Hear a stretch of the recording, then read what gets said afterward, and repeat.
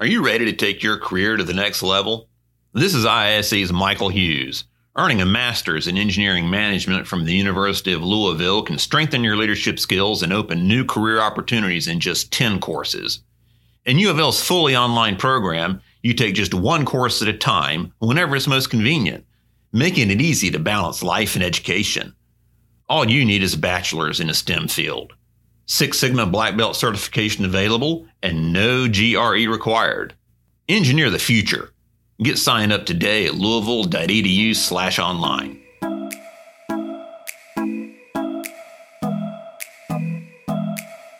This is Problem Solved, the IISE podcast, where we talk to industrial and systems engineers about their work, ideas, and solutions.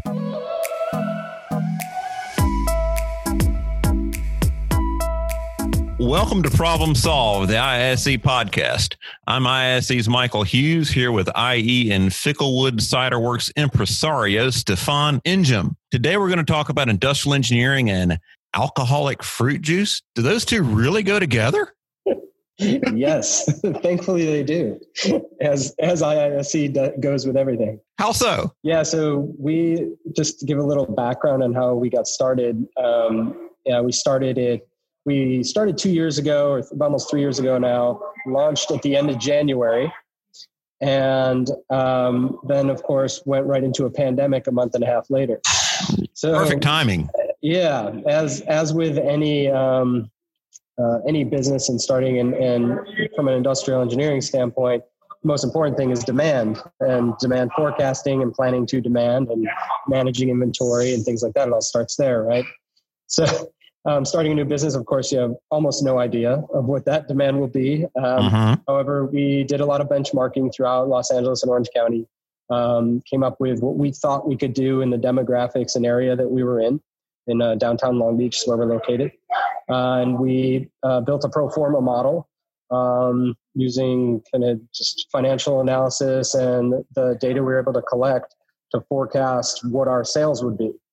And then from there, we built, okay, how are we going to make the business work based on that sales data? Then when it came to actually laying out the building and how we wanted to set up production and the interface, the unique interface in like a winery, like Ficklewood Cider Works, or we're a winery by license, so we can make and ferment anything from fruit. So we could make grape wine, we choose to make apple wine. The unique business model is that we have the opportunity to have not only a manufacturing setting, which as industrial engineers we're all very familiar with, but we have the customers in our manufacturing setting at the same time, which is a very fun experience and one that comes with some unique challenges. You want to do more showmanship than you may do in a manufacturing setting. So for instance, when we set up our tanks, we built a glass wall. So the customers come in and they can see the process and feel the process. We have our cellars open, so when they walk through the tasting room, even on the way to the restroom, they see all of our business. I was looking on the website at FicklewoodCiderWorks.com, I believe it is.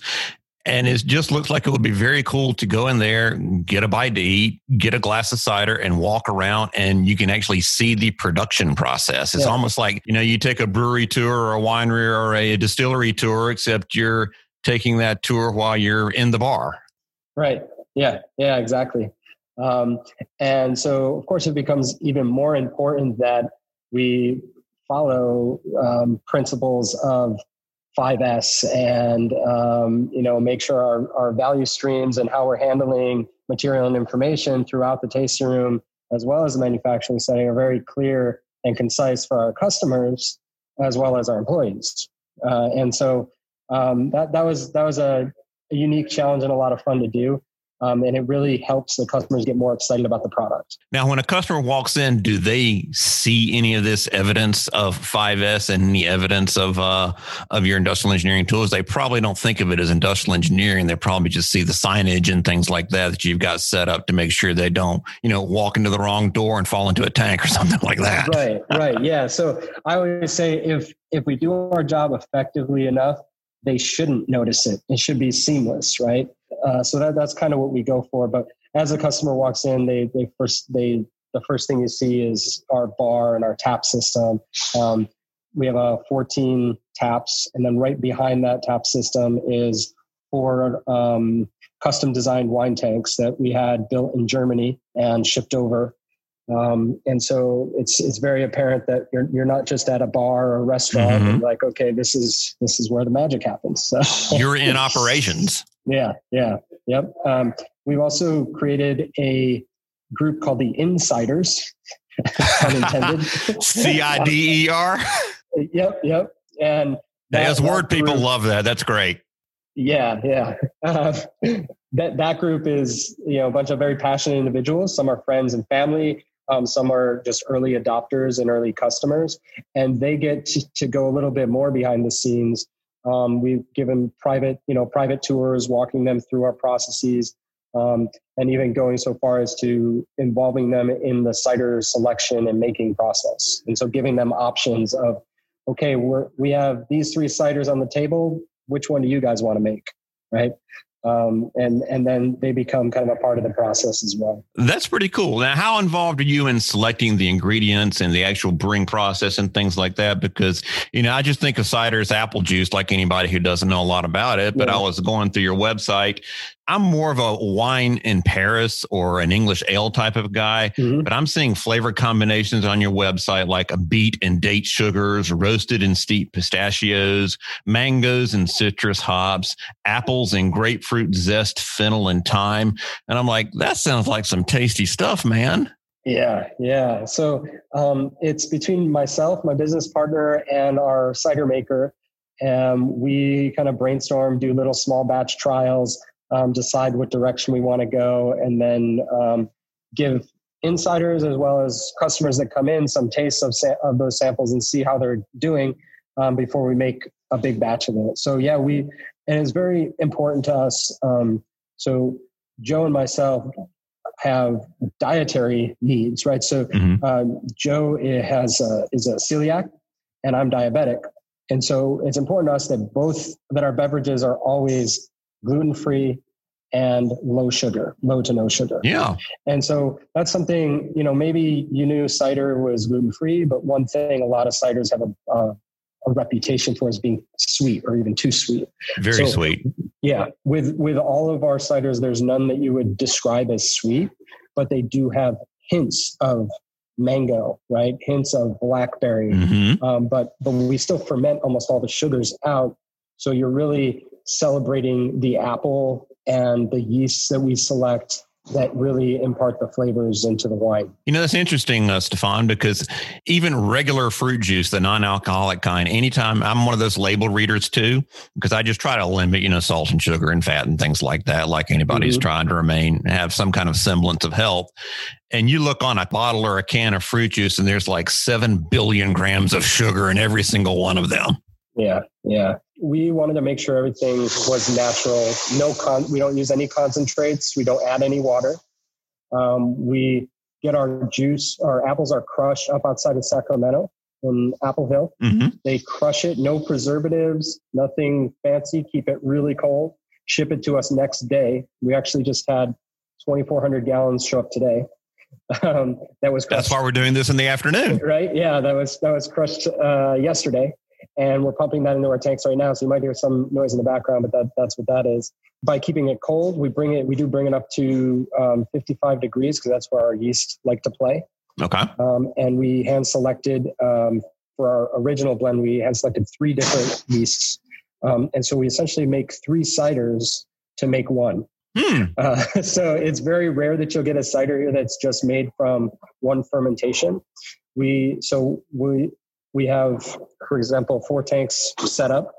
We'll pump the same juice into 3 of those tanks.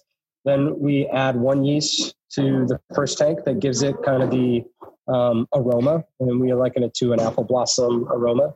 And the second tank will add another yeast that we selected that gives you the mouthfeel, and it really preserves the juiciness and the perceived sweetness of the apple.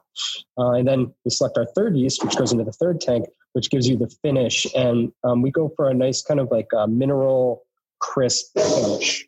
And then we combine those 3 after fermentation, and that is what is Ficklewood Original. So there wouldn't be anything like, a single malt Scotch or a single barrel bourbon in the cider world. They're all blends of different fermentations of ciders blended together to achieve a specific flavor profile. In our cider world, yes, because with one of the unique things we do is we process like white wine, and we follow German white wine processes.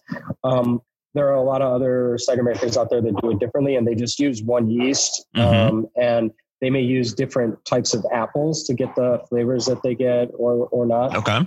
Some use concentrates, some add water, things like that. But for us, we found the best way to do it was to treat it like what it is, which is a white wine. And to get the flavor that we wanted, we had to create 3 different white wines and bring them together. But that's actually fairly unique in the industry. That does sound really unique. Was there any type of an ISE tool that you used to try to come up and decide why you did the 3 different barrels and putting 3 things together as opposed to just going with putting everything in one barrel and fermenting it there? So one of the challenges that we face is that the traditional cider making apples grew on trees, and after Prohibition in the U.S., most of those trees were all cut down. And so we are still experiencing the void of having those specific apples. And so our juice is more made from dessert type apples, like apples that you would see in the grocery stores and things like that. Gotcha. In order to get the flavor, we fermented single. We said, okay, this one smells great. We really like this. And we had over 100 trials that we went through in my garage. Wow. That's a lot of trial and error. Yeah. It was a couple of years. And we just couldn't find that we could get the fullness that we wanted from just one yeast. That's almost more just fun taste testing. To some degree, yes, but there's also trial, error, and then adjusting, right? So you may select a champagne yeast that you really like, and it does some interesting things to the wine, but it may bring out the apple, the juiciness of the apple, but the finish isn't quite right on it. And so we had to create like a matrix. Maybe a decision matrix. Yeah. So creating a decision matrix essentially to figure out, okay, how do we get to where we want to be, right? Knowing that this yeast gives us that and this other yeast gives us that. Together, they're amazing. On their own, they're still pretty good, but we can make it even better by combining them. So how has your prior experience helped in your experience at Ficklewood? I looked on your profile and you've worked for the Department of Defense, you've worked for Toyota, you worked for Zodiac Aerospace, and then of course you had a run with Miller Coors and running a food truck and a catering service, which kind of seems like that was the glide path to get you to Ficklewood Cider Works. Yeah. So I had an excellent experience working with Toyota and their lean group and learning a lot of the lean tools and Toyota production system methodologies, and also coaching that throughout North America. And so that really helped build the foundation of how I problem solve. And so I'm using that every day. And I think one of the key characteristics, the key things that came out of that was always looking to, there's 2 sides to every problem in my mind, right? There's a business side, and then there's a human development side, right? And so how do we marry those 2 things together to get the result we want? So in the cellar and cider making and catering, it's always like we need a consistent product regardless of who's making it. Right. The way to do that is for me, we involve the employees in the decision-making processes and developing the processes that they're going to be performing, while giving them the guidance of, the quality specifications and the technical know-how of it, right? And so that's kind of how we build processes here at Ficklewood. That's how I did it with our catering and food trucks business. I got into the brewing and winemaking when I worked in Miller Coors, and that's what kind of launched me into the food and beverage industry. Then started my own business running the food side of things for it's been about six years now. And so now, we bring the truck because we don't have a kitchen here at Picklewood. So it's kind of a little synergy between the food trucks business. They come here and we make food, and then we have the cider to provide for the customers. So why cider and not beer? Because brew pubs and breweries are really the hot thing. You see a new one on every corner, and a lot of them are following that kind of model where they'll do the beverages and they'll have a couple of food trucks outside. I can't tell you how many of those I've seen throughout towns, even in the Southeast, which was the land of prohibition. Yeah. So why cider and not beer? You see breweries by the dozens. You see wineries in certain regions, but cider, we both felt that is a beverage that really is just coming back, right? It's really, even since Prohibition, it's really just coming back. And you'll start to see it's taking a lot more shelf space in the grocery stores than it used to. That being said, the ones on the shelf that Joe and I would enjoy, in the garage together, we just didn't. The quality wasn't there. It was too sweet. It was never quite right, and we started making our own. We felt we were getting pretty good at it, and decided to share it with friends and family, and it kind of grew from there. But yeah, it's really because we see it as a beverage that it's not a saturated market yet, and we bring a unique product that even when someone comes in and they're like, "Well, I don't really like cider," I get excited by that. I'm like, good, try ours. There's your challenge right there. Right. Because it's an educational hill that we're trying to climb. And because people come in and they think, well, cider's sweet. Like, well, no, if it's made properly, it really doesn't need to be, or my eyes shouldn't be sweet. And so, it's fun because we get to educate our customers. We bring a product that you really can't put next to anything else that they've had. And they're always coming back. So hopefully we're doing something right. Well, that's good. If you're getting return customers, that's listening to your voice of the customer right there, and they'll tell people and you'll get the word out. Not to mention you're in Long Beach and it looks like you got a very cool setup. Tell me about the neighborhood. It looked like there's kind of a cool neighborhood around the cider works there. Yeah. So we're in the East Village Arts District. So we're a block off Ocean, walking distance to the beach. Also walking distance to the heart of downtown. This area has been going through kind of a revitalization over the past 5 years. The building that we're in the 1930s was built as a DMV. Yeah, I saw that on your website. Yeah. So, and most recently it was a 99-cent store. And it needed a lot of updating. And so between us and the landlord, we stripped it down to the walls, and rebuilt pretty much the entire building. The city helped us out a lot because we were obviously investing in the city and helping kind of turn the area into it's changed even in the past 3 years. There's so much foot traffic. Most of our customers, because there's not a lot of parking, most of our customers live within walking distance. There's high rises in the past year. 3 have gone up. 1 is the tallest building in the city. Wow. And they're all residential and they're all walking distance. So yeah, it's really cool to be a part of this growing community.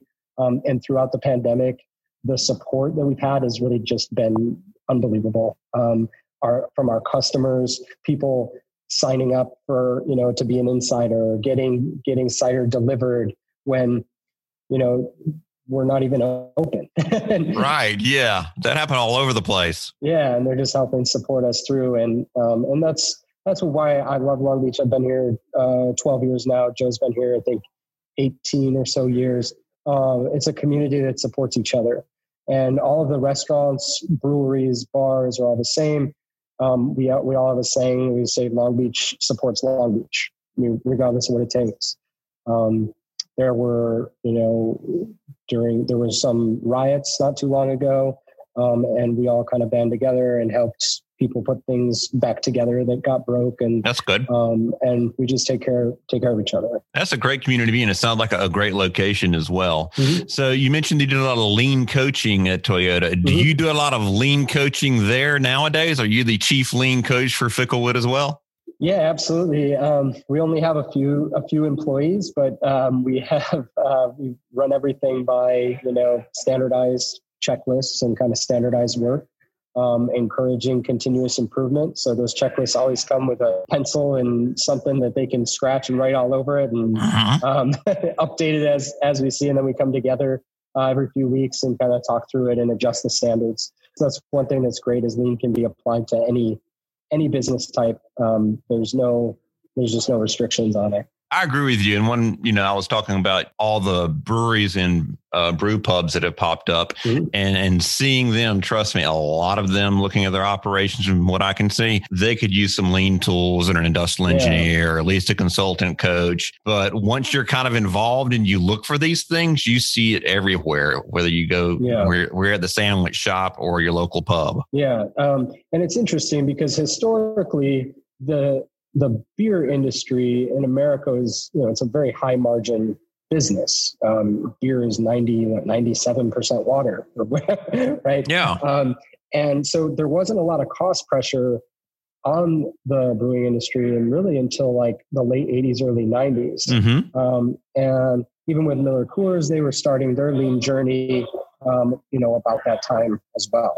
Right. And so, so there's some things that I believe are the reason for it. One is, it's a higher margin product. Two, it's batch processing, right? It's very, you can't really one piece flow. You're not going to do one piece flow. Yeah, you can't make one glass at a time. You've got to make a large batch. And so that's where it really becomes challenging. You got to think outside the box a little bit of, with like I was saying in the beginning, the demand planning, right? And saying, okay, well, what should our batch sizes be? And we went back and forth for months over that because it is a huge decision. And some of it's driven by I guess to some degree, it's all driven by the customer. But one thing is we want to make a lot of variety to bring people in and, hey, look at these new releases that we have and it's fun to experiment. But then when you go large scale, you've got to kind of figure out what your top hitters are and say, okay, we're going to make a large batch of this. We recently just canned 10,000 cans of our top 2 selling products. And we never thought we'd be doing that in the first year, but the pandemic did help a little bit with moving us in the canning direction quicker than we imagined. That happened a lot. My favorite brewery around the corner, Anderby Brewing, I wound up buying a lot more canned beer from there than I expected to. Yeah, exactly. But even with that, the cost impacts of, okay, well, we brought in a mobile canning line, and these guys are great. They're professionals. They roll their machine in, they hook up to our tanks, they can all the stuff, and they're out in half a day. Wow. Great. But the cost, there's the initial cost of doing that, and the volume increase isn't really, it's not a one for one, right? So it's really the cost of getting them here to do it. So now it's like, well, if we don't make a large enough batch, our cost per unit is way too high and we can't sell it, right? So it's chicken and the egg. It's like, well, we need a large enough batch so we can get our cost per product down and sell it at a reasonable margin. But we don't want to have all this inventory and not follow the Lean principles that we built the business on, So it's a Tim Wood inventory. Yeah. Yep. So it's a unique challenge for sure. And we're learning every day and, going through being open a month and a half and then right into a pandemic was obviously a huge challenge we didn't forecast. But we're looking forward to getting through to the other side. And we're on shelves now in local liquor stores, and we're talking with grocery stores. So we're slowly taking over some shelf space in LA and Orange County, where there isn't a lot of cider options. And with LA being one of the biggest metropolitan areas, there's only 3 cideries. Wow. So you did choose your market right then, I think. You've got a big market. You don't have a lot of players in that market. So Ficklewood could come in and with an industrial engineer behind the scenes, they can dominate. That's the plan. Yeah.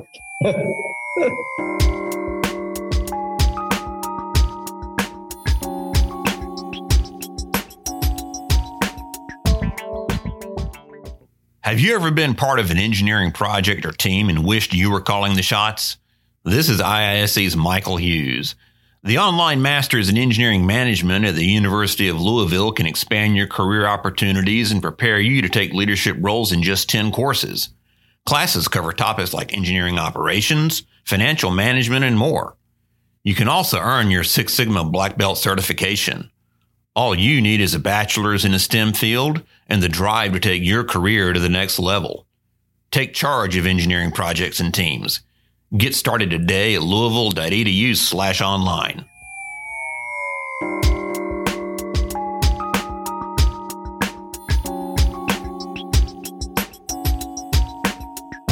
What's your favorite cider, and what are the two big sellers you mentioned that y'all were canning? Yeah, so my they're like children. It's hard to pick a favorite. Or if you have one, you can't really say no. But it really depends on so many things for me. What my favorite cider changes based on the time of year, based on the time of day, the temperature outside. And, I can enjoy all the ciders. Sometimes I'll fill my growlers and I'll take them home, and I drive my wife nuts because I don't label them. And I do it just as fun because it's like, well, I like them all. So So who cares which one you pick? Exactly. But yeah, because my wife is also an industrial engineer, so you can imagine what happens in our household. I'll bet that is one of the most efficient households in the history of the planet. There's some room to improve, especially with a 3-year-old and a 6-year-old. But so my favorite dust change. For canning, we thought it was important that we canned Ficklewood Original. It is one of our top sellers, and we always want people to start with that so they can appreciate before we add anything else to it, or add hops or blackberry or oak or anything like that. Or grapefruit zest or fennel. Yeah, exactly. We want people to appreciate the base and where we're coming from, and I liken it to a white wine that is lightly carbonated. And so then our other, which is the other one we can, which is our boldest, probably the other end of the spectrum cider, which you won't really find anything like it on the shelves either, is called Moody Root. So Moody Root is co-fermented with dates and beets, fermented completely dry. We roast and steep pistachios. Then we squeeze and zest blood orange and age on French and Hungarian oak. So it is quite an experience, to say the least. You get the upfront aroma of the pistachio. It's not overwhelming. It's just like a light, nutty aroma. And then the grape, the blood orange is up front, followed by a smooth oak finish, and its finish is completely dry. It's really, we love it, and our customers do too. So. Your description is going to have a lot of us people here on the East Coast wishing this pandemic was over so we could take a trip out there just to try it. Right.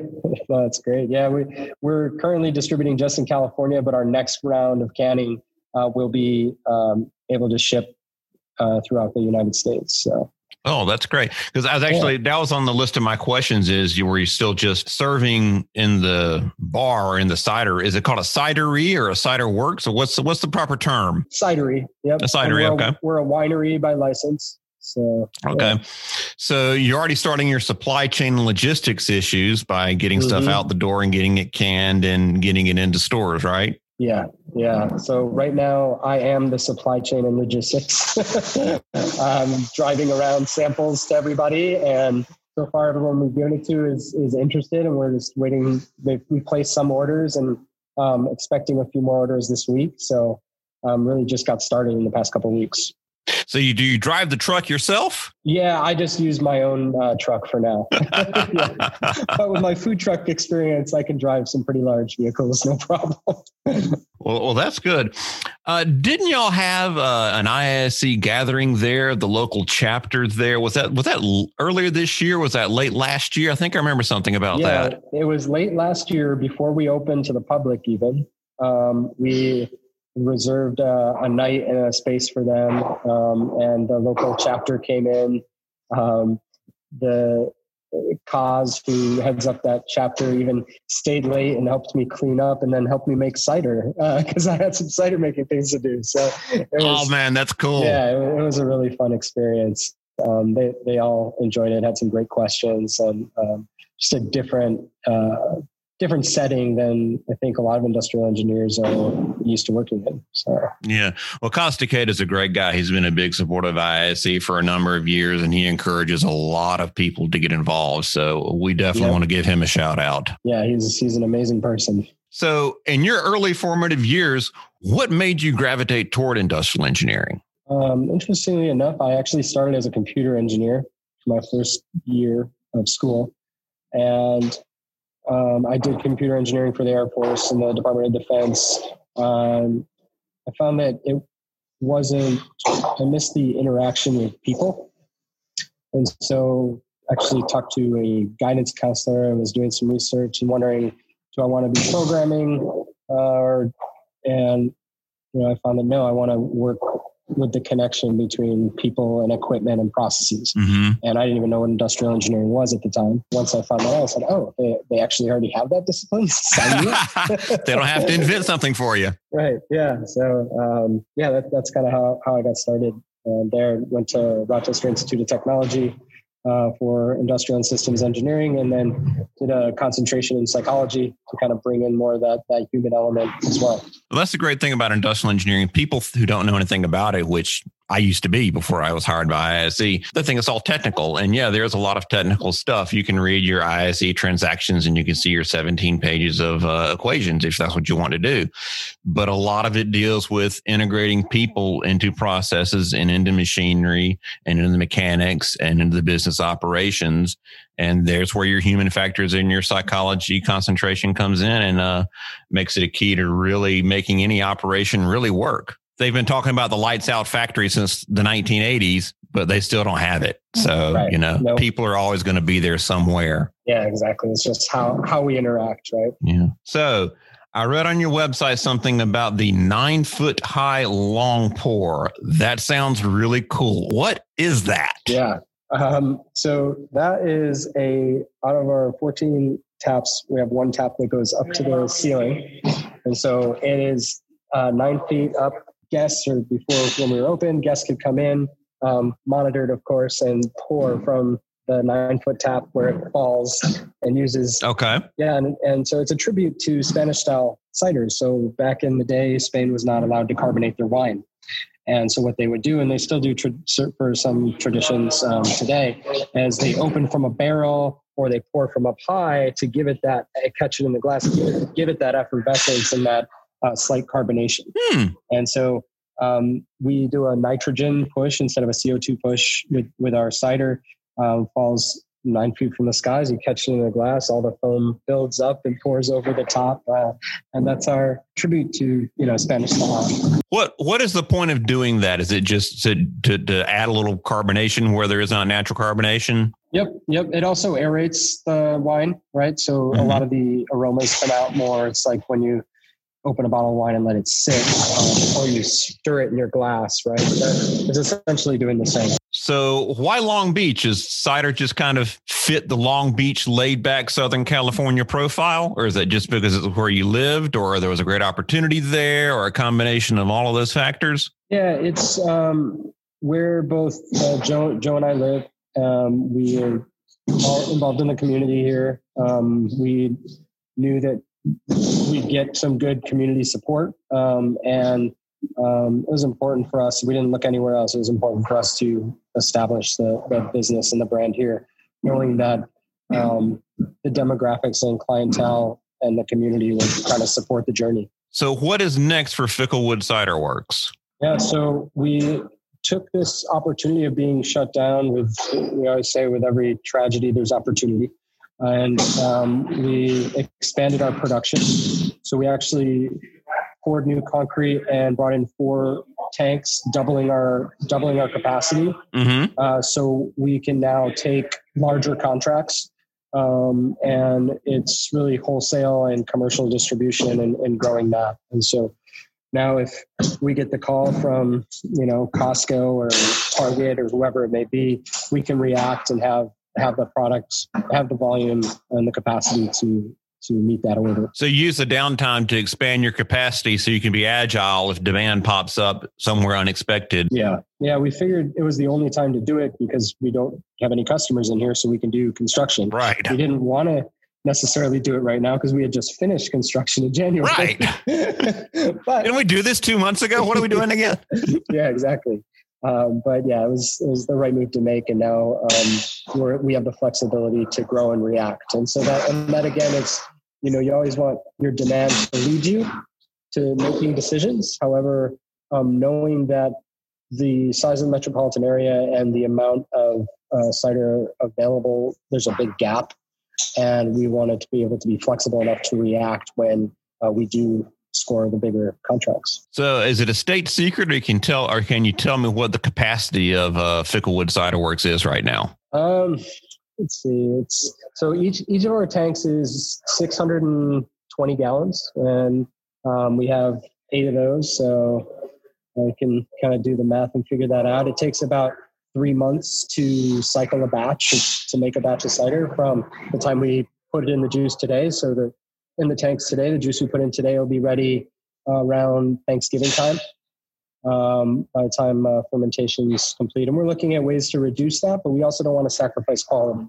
So the one thing that impacts our capacity most is cider is a wine, and it can age, and it ages beautifully over years. Oh, wow. Yeah. And so we have been fortunate enough to sell everything pretty much that we've made so far, but we would like to have a buffer that we can age for a year and release a vintage, a 2019 vintage, a pandemic vintage. Yes. So it does come where we can have the product ready in 3 months, but we feel like it really starts about 9 months after you start. And so that includes all the aging. Some of the products start to really change and evolve and peak. We have one product in particular, Weisswein, which we made with 7% Cabernet Sauvignon. And that was always a great product. People loved it. Yeah. Then about 3 months ago, it just... it blossomed, to put it, it really just blossomed into just a even better product than it was. And it started selling. It was great that our customers recognized it as well, because the sales also picked up.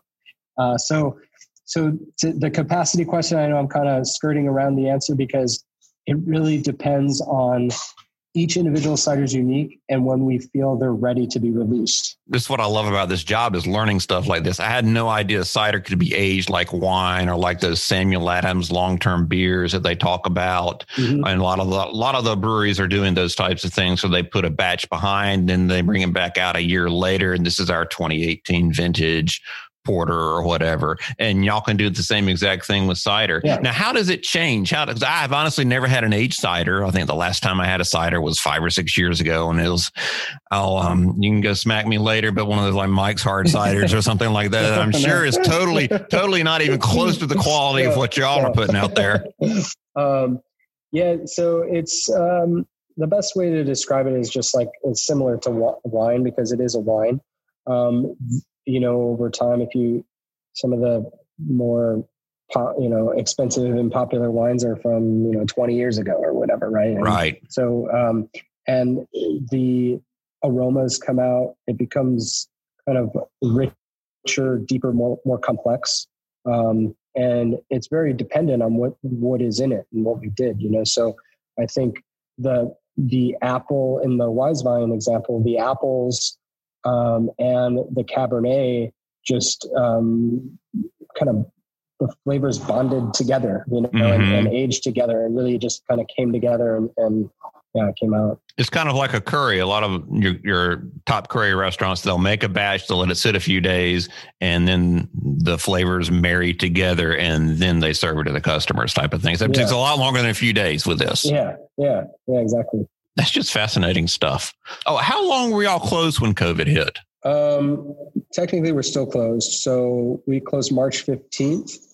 And till now, we're waiting for LA County to drop off the watch list. Unfortunately, they're classifying us with bars, where restaurants are allowed to be open in some capacity. They're classifying us with bars, which we don't feel is the right classification, because people don't come here to get drunk or whatever, it's more of an experience.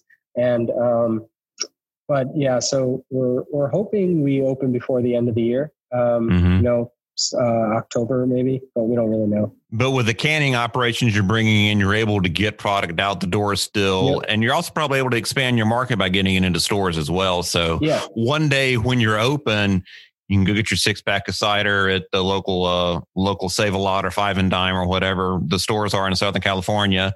And it's like, I think I'm going to visit this place. Yeah. And we have a constant flow of delivery and takeout going. So we're open 7 days a week for delivery and takeout. We open in the afternoons during the week, 4 or 5 o'clock, depending on the day. And we have extended hours on the weekends as well. We use local delivery services as well as DoorDash. And then a lot of people, because we're next to Vons, which is a popular grocery chain out here. A lot of people walking home from the grocery store stop by and get their cider on the way home. So we're excited. Oh, that's good. That's good. Yeah. Well, Stefan, I thank you for your time. Is there a question that I should have asked that I'm simply too ignorant about cider operations to ask? Because this is honestly my first interview with a Ciderworks guy. It'd be great to have you guys out for a tour sometime, or maybe even a virtual tour. Oh, man, road trip. Yeah. I'm going to propose that to my boss as soon as things open up. Yeah. I would love to come out there. I'd love to try some of these because, like I say, I'm more of, your French wine in Paris or your English ale.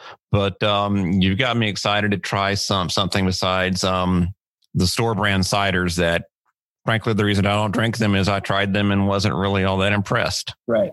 Yeah. Thank you very much. Appreciate your time. All right. Thanks, Michael. Appreciate it.